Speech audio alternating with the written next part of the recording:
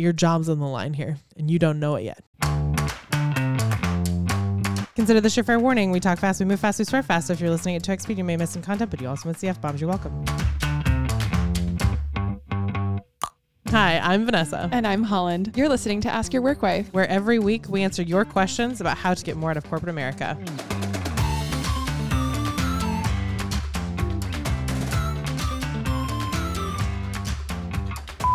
Hi, Work Wives. This is Annie.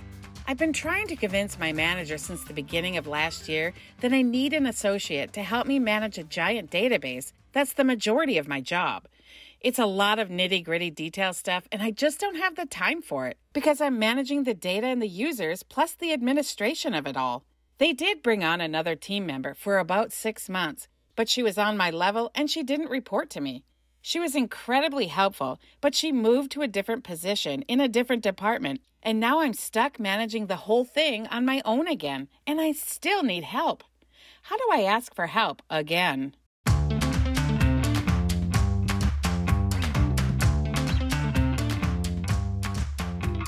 Annie, okay, we're going to get through this. It's going to be a lot of information. Some of it's going to suck, but we're going to start with a story.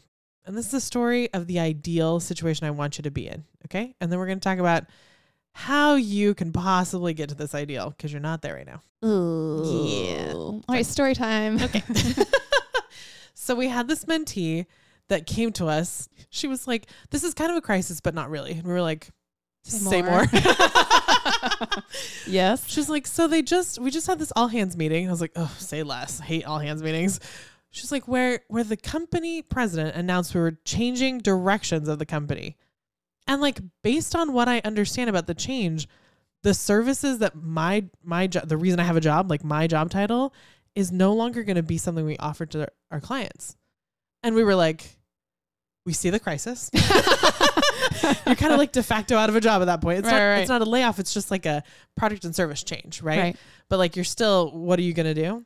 And she's like, but I realized like they're only using maybe 25% of the things that I can do. And they know that like I can learn things quickly. They hired me in this job knowing I couldn't do the thing they hired me to do, actually. Right. Like we love a good. We love that. We love that. Green flags for everybody. Paid to learn. Yeah. Congratulations. Yes. Which is how we like ended up. We ended up coaching her into that position. So yeah. She's doing a fantastic job, but she's like, the thing that made me not nervous in that meeting was the fact that I knew that they knew I could learn quickly. Yeah. So immediately after the all hands, the president came to my desk and was like, would you like to talk about this? And I was like, sure. So I walked in his office and he's like, are you okay? And I was like, I'm fine because I know that like, I'm going to get used wherever you need me to. And I was like, ooh, I like the confidence with which she's saying this. Like, it's a totally different vibe than like, oh my fucking hell, like my job is in jeopardy and like I don't know what to do. And like, you know what I mean? Like we've run into women like that before. Yeah. But she was just so smooth about it. She's like, I had no questions other than like, okay, what does this change mean for me? Mm-hmm. And not in a way that like she was gonna have to start looking for a job tomorrow, but in a way of like, okay, this is a new challenge. I'm excited about it. Yeah. Wild. I've never seen anything like it. Honestly, her confidence is kind of contagious. A bit. I was like, oh, can I do that? I know. Like, I love that. I love it.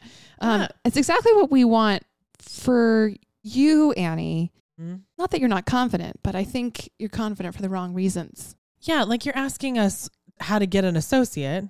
What I want to get you to is, are you doing everything in your job that you could be doing? And you talk about this other associate that got brought in to do something with you, but on the same level, she didn't report to you. That's your manager pulling someone in to do your job for you. Right. So what we really want to talk about today is this idea between irreplaceable and indispensable. Like right now, the mindset that I think like there's some language in your question that's indicating you might have this mindset is that you're irreplaceable. You're the only person who can do this. You need help. It's a big job. You have to demand help. Yes, exactly. You deserve help. Yes. Mm-hmm. But there's something in this like coworker that was brought to your team and then got moved off your team really quickly that tells me that she probably got promoted because she did something better than you did. And that means she was on your level. Yeah, that's the biggest red flag for me where I'm like, oh, she was on your level. She didn't report. Like she came in to help. Honey, she came in to do your job. And then she did it better than you did and she got promoted, which means that she's indispensable and you're replaceable. So I think I would wager a lot of money, Annie, that your job's on the line here and you don't know it yet. Yeah. So instead of how to ask for help again, we're going to work on how to help you do your job so you don't lose it.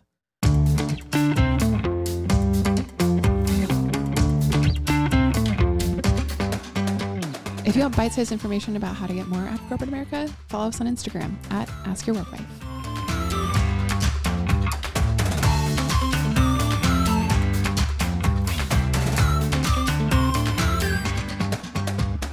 Annie, we need to take a back step and remind you and everyone else who's listening that there's no such thing as being irreplaceable. Every job is a temp job. Episode 43. Every job is a temp job. Right? Like everyone is replaceable. Y'all are cogs in a very big machine. But what you can do is make yourself indispensable. Yeah. And there's a difference. I love this word so much. It's just like slightly, it's just got that little bit of zhuzh to it where you're just like, oh, they're valuable in a way that like, it's almost unquantifiable. Right. It's almost unnameable. Yeah. You know it, but like you can't exactly tell why. We're going to tell you why. Yeah. 100%. We sorted this out for you. Yeah. So we're going to tell you what it means to be indispensable in terms of our framework from episode 67. If you remember, move 2 of the 3 moves framework is about iterations, about that rat race. It's about bringing meaning to the rat race of everyday corporate America. Direction. Yeah. Right? God, geez. Surviving it with your skin intact. Yeah, exactly. Making the most of it, right? Yeah. Getting totally. to that arrival for move 3. In that move, in move 2 iteration, you're thinking about 3 things. You're thinking about how you relate to yourself. You're thinking about how you relate to others, and you're thinking about how you relate to corporate America. Those are your 3 spheres of concern within this rat race. Uh-huh. And indispensability, is that a word? Yes. Yes. You know what? Stamp of approval. We're making cool. a word. Indispensability comes from your attention to all 3 of those spheres of concern. Because you know in the self sphere, you have excellence in the work product that's in your job description. Like you can do the job they hired you for, period. You also have excellence in your X factor for that company. You may need to go all the way back to the archives to find episode 3 about negotiating and what an X factor is and how do we define it. But like when you're indispensable, you are excellent in your work product of your job description and in your X factor. Like that X factor is working for you. When it comes to relating to others, if you're indispensable, you know that you have an excellent cultural fit. Yeah. You get along, you can hang. Yeah, exactly. You would like to spend time with them outside work, right? Mm-hmm. And that you have an excellent team fit. So your immediate team, that means your manager, your coworkers, anyone who's reporting to you, you're humble, you're coachable, and you've built those relationships to make you an excellent fit. You're in a good place where you have a mentor outside your vertical. You have champions. You have people that you check in with daily. You have people that want to check in with you daily. Like you're doing the most. You're like on the team, both in a work sense and in like a cultural sense. Like it's just vibing, just vibes only. Totally. And then that last sphere of concern, corporate America itself, indispensable means you have a firm grasp on the state of the company. Mm-hmm. You know what's going on upstairs. You have insight into that. You use that insight to make decisions for yourself. And you're not surprised by anything that comes down the pipeline. Yeah. People way above you are happy to share information with you because they know that you can hold it in confidence and that it's good for them to have an ally who's doing more on the ground work so that the entire team is aligned. And like what this could look like is, I think, Holland, you've received this kind of praise in your life. It's hard to believe you've only been here for a few weeks. I can't imagine this team without you. I've gotten that actual feedback in a formal review. Yeah, same. I was working for a brand that was a very specific tone and voice and whatever. And there were so many people on our internal team who every time they interact with me in a meeting, you know what I mean? They're just like, wow, you are this, like you are, and then insert brand name here. It's almost like they were saying like, wow, you are so Apple. And as soon as I say that to you, you have an image of someone in your head. Of right? what that like, means. Exactly. Yeah. Uh-huh. It's so funny. I've been described as the heart and soul of a brand before. Yes. And I was like, you know what I'm talking about. Yep. Mm-hmm. That's really astute. Like you live and breathe and your performance review will be dependent on how you manifest the company values. I've seen that before too. Mm-hmm. I like this is one of those things where like your personal life inside the work building should manifest itself to look like you were born for that role. That's what this indispensable feels like. other people who are like maybe not a quite good fit, or their work product isn't quite excellent. It's good. It's working, right? Maybe they don't have an X factor. The X factor they have isn't relevant to their specific work, or like they're not really like involved in the company. Like one of our CEO of one of the companies I worked for said, I need all my employees to be a product of the products. So you need to be using these products in your daily life so that you understand how our consumer consumes them. And that'll make you a better marketer. And like, I think about that all the time. Like, are you a product of the company? Are you a product of their products? Yes or no? Are you actually using the thing you're making? And does it make a difference in your life? Yeah. Right? That's being indispensable. And if you wanted to quantify that, we'd call you a profitable employee. Yeah. You are the type of employee that is making us money. You're not the one that's in HR's office. Because every time that you're in HR's office complaining about something, wrapped up in some drama, some gossip, that's taking away hours from their time. It's taking away hours from your time working on the product. And then it's all the other extraneous shit they have to do, right? Exactly. You're not the person who's like constantly out of the office, who's like not getting their work done, who's, I don't know, like even just kind of bare minimuming it can count as this. Like you're replaceable. They can find somebody who's like better or worse than you within a range and maintain the same level of productivity and profitability across the board. But once you cross that line into that indispensable, that's going to cost them a pretty penny to find someone who is as good as you are. That's exactly right. It's more painful, more expensive. Yes. To find somebody else to replace you than it is to keep you. Yes. I love indispensable people. Love it. Annie, now that we've like taken a couple more deep breaths, we're going to do something we don't usually do and revisit your question and kind of go line by line and tell you the red flags that we're seeing that come across as you think you're irreplaceable rather than you are an indispensable employee. So you've been trying to convince your manager that, well, trying to convince is a problem. It's a waste of your time. It's either a business case or it's not. Right? The manager's job is to make sure that their department runs to a profit and loss statement. And every single headcount is a loss, always. That's why you're looking for those indispensable employees who can make the most money within that for you. In the most pleasant way. Yeah, exactly. Right? I want to work with them, right? Since the beginning of last year, that's a long time. Year and a half almost. I need an associate to help me manage a giant database. That's the majority of my job. This was the biggest red flag for me, Holland. This managing of the database is Annie's job, and this sentence makes it feel like she's above it. Right.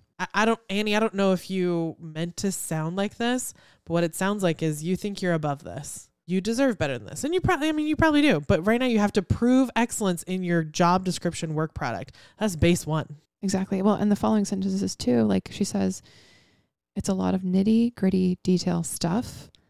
I just don't have time for it.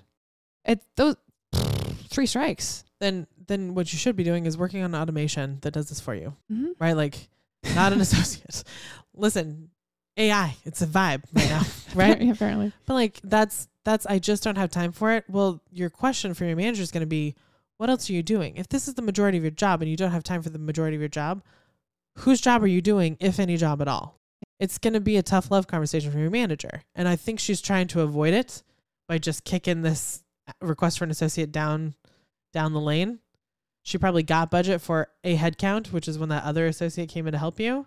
She was a rock star, apparently. Like, yeah. So the 6 months she's on your level and she didn't report to you. That's my other red flag. Like, oh, they moved her in here to fix a problem. I wouldn't be surprised to find that they like needed a project launched by a certain time and that person could do it. And so they just brought her in, had her do it. And then as soon as it launched, that was enough of like a trial piece for that associate to go off into some other department. I'd bet all the money I have on that was the case actually.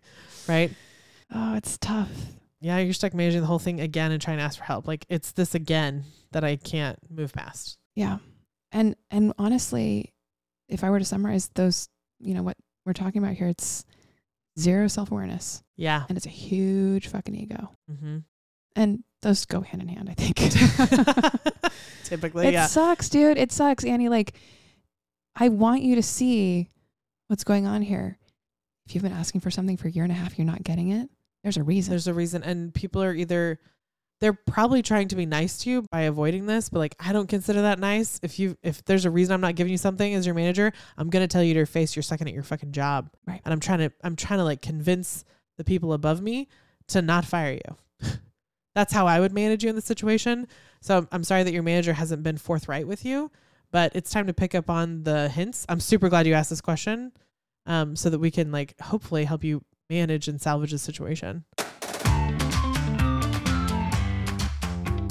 Your job, Annie, is to do your job. Yeah. It's to do it with excellence. It's to do it in the time that's allotted.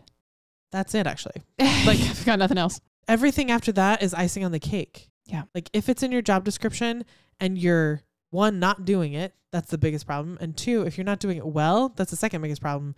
And only when you're doing it really, really, really well can you worry about anything else. This is very, very early, episode 2 about one-on-ones. My first question walking into one-on-one is, where's my raise? Unless my work product is shit. And then it's, how can I get better at my work product? And that's your only bullet point on that agenda until your manager stops giving you feedback on it. Yep. And that's the point at which you know it's getting done well.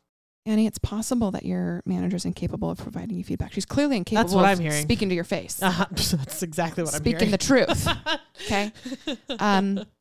Now's the time to find a mentor, a champion, a colleague. Find someone in your, like, honestly, within your nuclear organization that can tell you the functions of this database and why it's important and how to best manage it. Right. And then find someone outside that who can give you insight into the pressure on your manager, your department, the state of the company stuff. You're going to have to take all the information we'd normally ask you to get from your manager and source it from 3 or 4 different places. Yeah. It's a lot of work for you. On the flip side of that, though, is you're going to do your job better. You're going to be more proactive. Your manager will see that. And lastly, all of this actually, Annie, might give you the information you need to make a business case for the help you might actually need. Mm-hmm. Right? Yeah. I don't see, that's not a 2-week solution. No. That's a 6 to 12 month solution. Because clearly there was something in this other associate. They came in, they did something, got it to a certain level. This is what I don't know. Got it to a certain level and then left. And you're left to manage the rest of it. They clearly think that this job of managing this database is a 1-person job. And there was some extra help needed for a short amount of time and then they're gone. So you have to prove to them that it's actually a 2-man job. Right. And you haven't done it yet because it's taken a year and a half. You haven't gotten any help. That's right. That's your job, Annie. I would love for you to like follow up with us on this. Like it's going to suck, but like I would love for you to like let us know in 6 months to a year how it's going. And like, to be very honest with you, maybe database management is not your jam. So this may result in you finding a different job, but you need to know this. Like in high school, I wanted to be a geneticist until I realized that my entire life would be spent looking at test tubes in a fucking lab by myself. I'm like, A little extroverted heart. Not was this like, social butterfly. Yeah, I was like the answer's no. Right? Right. So this may be like a learning experience for you, but I'd want to see you get through the database management first. Just give it the good old college try first. Buckle down, do it. Do it for 6 months and just drive yourself to be absolutely the fucking best at it and then see what happens. Because at that moment, what you're going to have is that confidence from our mentee at the top of this episode, the confidence to say like, wow, the entire company just took a hard left turn and my job is no longer available actually. But I'm so confident in my skills and my fit and my ability to work with this team that it doesn't matter. They're going to keep me and they're going to find a home for me. That's the level of like mind-blowing like stability I want you to have, but it has to start with this excellence and work product. We do have some words of caution for you. If you always always an asterisk. If you think you're indispensable. I love the way you said that. If you think you're indispensable, you should really do a gut check on this. Like if you're thinking you're indispensable, I want you to go pause right now, listen to this episode and imagine you as Annie and take our advice. Just double, triple, quadruple check that work product, that X factor. Like how are your relationships with the people on your team around you? Do you understand the state of the business and are you being read into it actively by people above you? Or are you having to beg for that information, right? Those are the green flags that you actually are indispensable. If you are, we do have these like a few tiny asterisks. Yes, exactly. If you're truly indispensable, you always want to keep your eye on episode 18, the elasticity clause. No, that's accurate because like the thing that I see more often than not is when people are indispensable, they become too indispensable to move out of that position, right? Right. Like my favorite thing you've ever said, Holland, is I'm content but not complacent. Like I'm happy to be where I'm at, but like I don't want anyone to think I'm going to stay here. exactly. Like you have to have a succession plan. You have to have backfill. You have to like, my cousin once accused me of training myself out of a job because I wanted everyone to know how to do my job. I was like, I don't need to be here because I'm moving up. Yep. We're out and up, right? Exactly. Onward and upward. Okay. Don't get yourself stuck. Don't be so indispensable that they won't let you move. Right. I reported to a manager who was a manager for 25 years at a company because she was considered too valuable in her position. And that's the killer. Ugh. Too valuable is great. Valuable to the company in any position, fantastic. Too valuable in her position is a career killer. You'll never get out from underneath that. She was a manager. She had The same exact job. she had senior managers reporting to her. Ew. Yes. Gross. I know. Who would come in and like get trained on how to do something and then leave. Ugh. And she had no upward mobility whatsoever. It was awful. She should have been a director. Should have at least been a senior manager, director, VP of her department. She couldn't even manage that. We don't want that for you. Uh-uh. Okay. So that's your elasticity warning. Also, in that vein is like having an exit strategy from episode 6. You need to be willing and able to walk away if you're not getting what you deserve. And then that confidence that comes from like knowing you're indispensable is you can walk into a high stakes conversation and come out the winner. You need to not be an asshole about it, but you can walk into let's say a company has decided to change its 401k policy or its pension policy or its vacation policy, whatever the policy is, right? You can walk into your manager's office or HR's office and say, hi, I'm concerned that my contract is being changed and I'm no longer in agreement with it. So unless we sort out some exception for me on this new policy, I'm going to bounce. And you can confidently say that because you understand the value you bring to that company. It's going to cost them a lot to replace you specifically. That's the confidence and the stability. Oh my God, I keep coming back to those words, but like, it's such just a beautiful feeling of being truly indispensable. So Annie, you're working on not being replaced right now. Yeah, 100%. Okay. By AI, to be honest with you. But there is a pathway toward indispensability, but it takes making sure that you're looking within and around you, those spheres of concern from the rat race, from iteration, to make sure that you know what you're looking at and you're getting the right information from the right people so that you can make the right decisions for your career and be truly indispensable.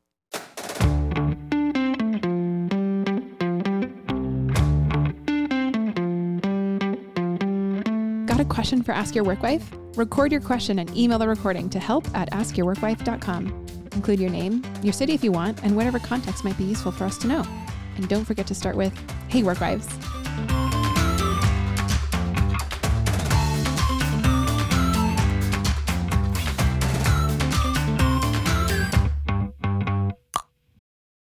Fuck yeah.